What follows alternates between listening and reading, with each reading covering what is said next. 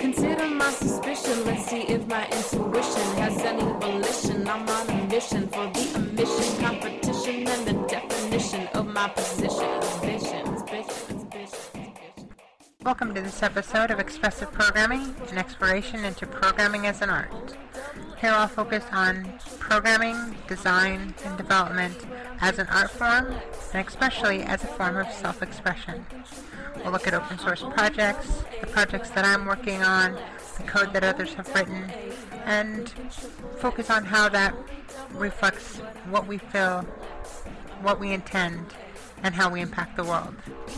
Special thanks for all episodes go to Hacker Public Radio for helping me get this podcast off the ground, especially Enigma. And also a special thanks to Hot Bitch Arsenal. The band's website can be found at hotbitcharsenal.com for all their wonderful, inspiring, and I apologize for any moving Creative Commons music that they've allowed me to use. Is going to be comprised. They're the cure for the uncommon melancholy.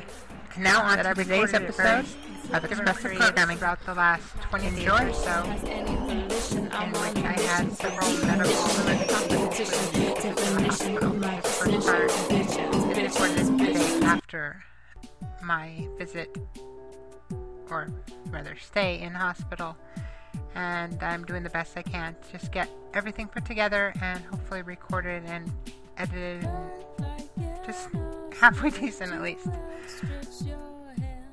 Today's topic will be on computer programming as a science versus artistic expression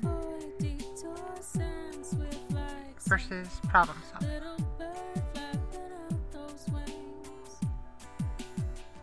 Now, a lot of courses will teach how to program. I've noticed this a lot in a lot of the trade schools and in the current, I guess, flock of programmers, especially, I hate to single you out, but Python programmers, where there is a way of doing things, a best practice, and if you don't follow the best practice, God forbid, well, 10 years ago, the best practices that we look at now weren't the best practices then. Many of the languages we use now weren't around 10 years ago. And still, many of the programmers I know today aren't even aware that you can do object-oriented programming using straight C. And yet, the kernel is built on object-oriented C. And that's not Objective-C or Valia, that's just C with an object-oriented approach. I'll save that for a future podcast. That's a little pet expression of mine. And I'll go into what that means and entails and examples of that in a future podcast. But what I'm talking about here is the idea of there being a way to do any given thing in programming or to create a program a certain way, whether that's user interface design, whether that's algorithmic programming, whether that's any area that you can think of. It seems nowadays with things like frameworks, whether you take it to the extreme where you think of something like Rails or some of the more lightweight or even the heavyweight PHP frameworks, or you take it to its far extreme of, say, a content management system, there will be ways that you have to do something and ways of enforcing a standard or a coding practice. Python does this from its very nature, and as you get into formulaic methods of programming Python, whether it be Python 9 or Python 9c, various other methods that people have come up with standardizing a further restricted programming language, they see a right and a wrong way of not only what to create, but how to create it. To me, this is incredibly stifling, and whereas I see the need for coding practices, as in agreeing on how indentation should work, where comments should go. Obviously, if you're going to make a project that's going to rely on Doxygen, you need your comments to be able to be interpreted, so you can end up with a manual that works that way. But to require the use of specific algorithms and say this is the best and only way to do it, or require the use of a certain module, say an XML parser, and say this is the only way or the best way to do it. For example, floating state machines. There are hundreds, if not thousands, of floating state machines that are available. Now, to most would argue that the Perl regular expression library is probably the most advanced and the most useful, but yet we don't see the Unix POSIX regular expression getting replaced by it, nor do we see simple string matching functions getting replaced by it. It's not the only way to accomplish that. We also see people continuing to develop and write their own floating state machines when it's not necessary. A few years ago, one would have argued that MD5 was the standard for encrypting any content. If you encrypted a password using SHA-1, you would have been seen as absurd in any project. MD5 was what you used. That was where you stored passwords in the database in. And now we're at a time where MD5 is almost laughable. It's not only a best practice, there are people scrambling to try to convert their databases to use something else.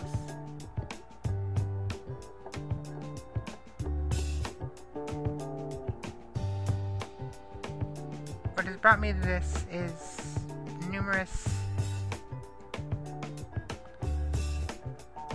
I don't know if it's tech pundits, but I also hear it from other developers, engineers, programmers involved in model-driven development, which I can understand the efficiency of model-driven development. Develop a flowchart, out comes the code. But that removes any artistic expression. It removes the chance of making one iteration more efficient than the other. Whereas you may gain reliability. That's great for an embedded system of aircraft engine. In 20 years, when aircraft engines are running on different propulsions and different systems than we currently use, the code that's behind those models will need to be rewritten. And what happens when all the programmers are model-driven programmers? Well, there will be a new batch needed, or as in the case of the Y2K bug, there will be a scramble for a bunch of old COBOL programmers who can go back and, well, in this case, program the C needed to fix what's behind the model-driven development. Same thing for domain-specific languages. I think it's awesome to develop a domain-specific language, as long as you don't get stuck in the idea that once you come up with a way of solving a problem, that suddenly becomes the only way of solving a problem. I know many developers who use the same MySQL abstraction library that they've used for more than a decade. And MySQL has changed enough that you should at least think of refactoring your code. If not, the fact that the programming language you're writing in has probably changed. And that goes for whether you're using C or PHP or Perl, less so in Python and Ruby, as they're much newer languages. But I think there's a lot of restriction put on the idea of reevaluating your code and redoing code. A lot of people look down on recreating the wheel. Yeah, it's a wheel, it's round, it does what it needs. Use what's already there. Or, in a more restrictive sense, my way or the highway. many teachers, from computer scientists to computer theorists to professors of artificial intelligence, will profess the value of genetic algorithms. And the very nature of a genetic algorithm is that it changes itself. It grows and learns and can modify itself. Some of the code for genetic algorithms started with punch cards, and they are without a doubt beautiful and gorgeous, but go against the entire idea of there being a right way to do any one given thing. They're built on the very idea that they're constantly evolving, emerging, and developing ways that are better and improved over what previously was done.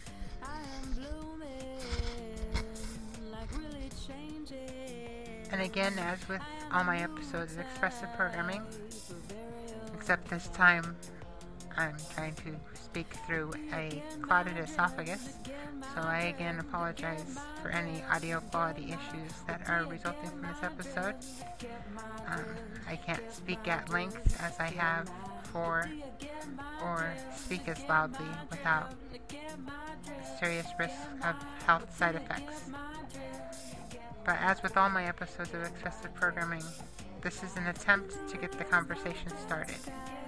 So please visit the website at Uberchick@geekchick.com, where you'll find links to the page on Hacker Public Radio. You can email me at Uberchick@Uberchickgeekchick.com, and I'd love to hear your opinions. Love to get the conversation started. What are your ideas on computer programming as a science? Can the scientific method be applied to create a programming rule set? To say, this is the rule for now until disproven. This is the best way to do it. Is that an acceptable way of viewing algorithms and problem solving? Or is it better to, with each project, take a fresh perspective and rethink user interface, back-end design, and the very algorithms being used? Or is the approach you take more of a, say, balanced middle, where your back-end may change far less often than your user interface, or your user interface changes less often than the back-end? Does this change when developing for desktop applications versus web applications? Obviously, with the web development side, the technologies on the back end are evolving quickly, but much less so than the technologies on the front end. With Ajax and XHTML 2.0, XSLT, or HTML 5.0, JavaScript 2.0, numerous browsers, the user interface may evolve faster than the back end. But the problem with those technologies is they need to be handled by the back end. So are they now evolving at equal speeds, or are you just hacking on something to the back end that, okay, now it accepts an Ajax response instead of just spouting back XHTML?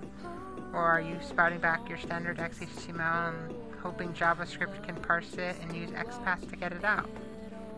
Is that the most efficient way? Does efficiency even matter to you anymore?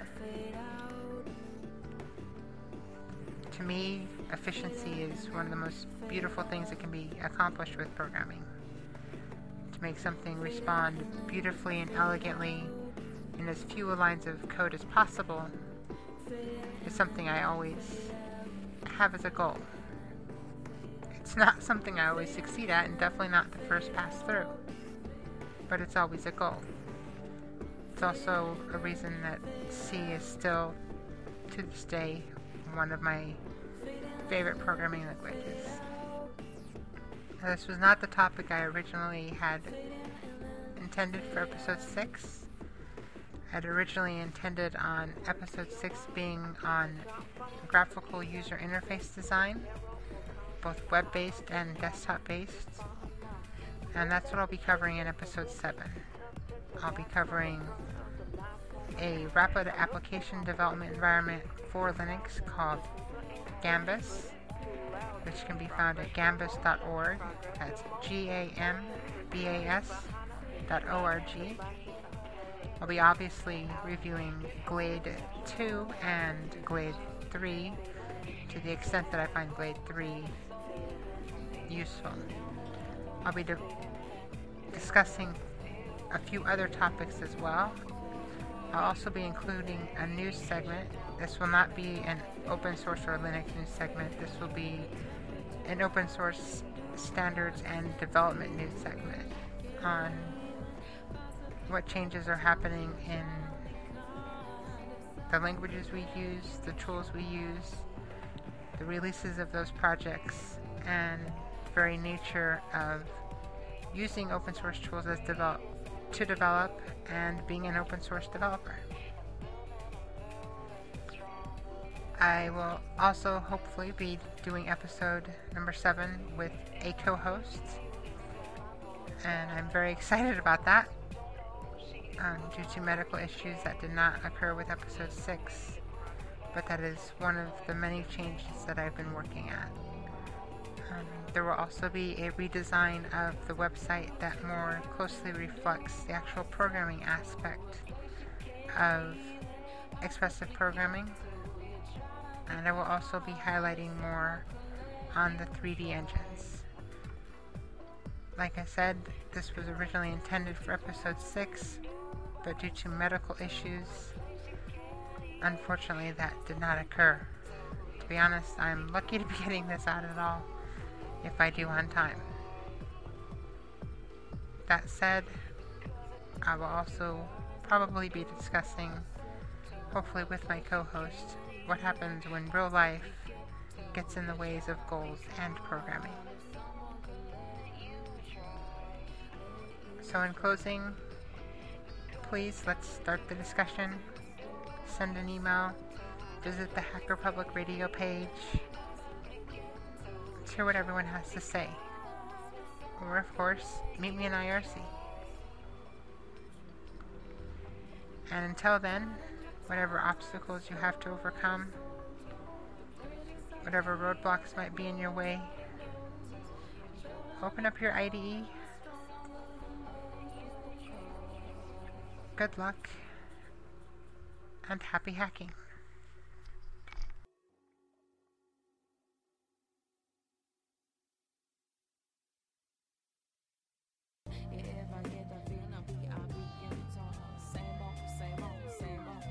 I hope that you've enjoyed this episode of Expressive Programming. If you'd like more information about me, my projects, my podcasts, or anything else, please feel free to visit my website at uberchickgeekchick.com. If you have any questions, comments, or feedback, please feel free to email me at feedback@uberchickgeekchick.com. Warning, I'm flaky and I suck at email. I'm also a member of the phpwomen.org community. It's a wonderful place. Any women involved in development, please join us there.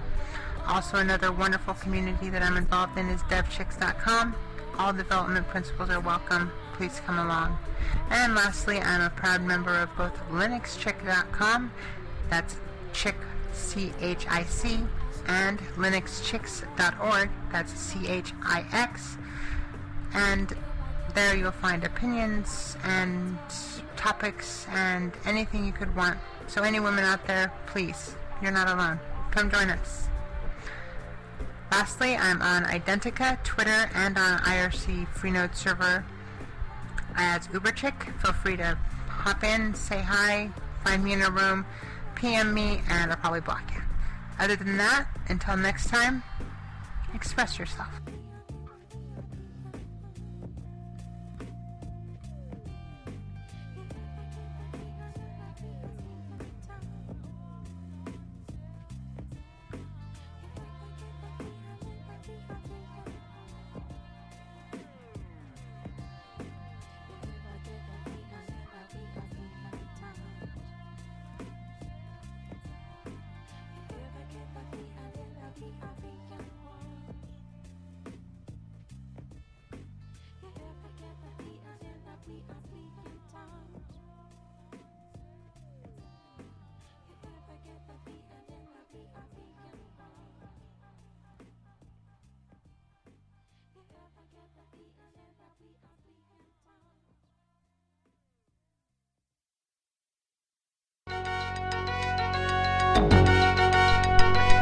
Thank you for listening to Hacker Public Radio.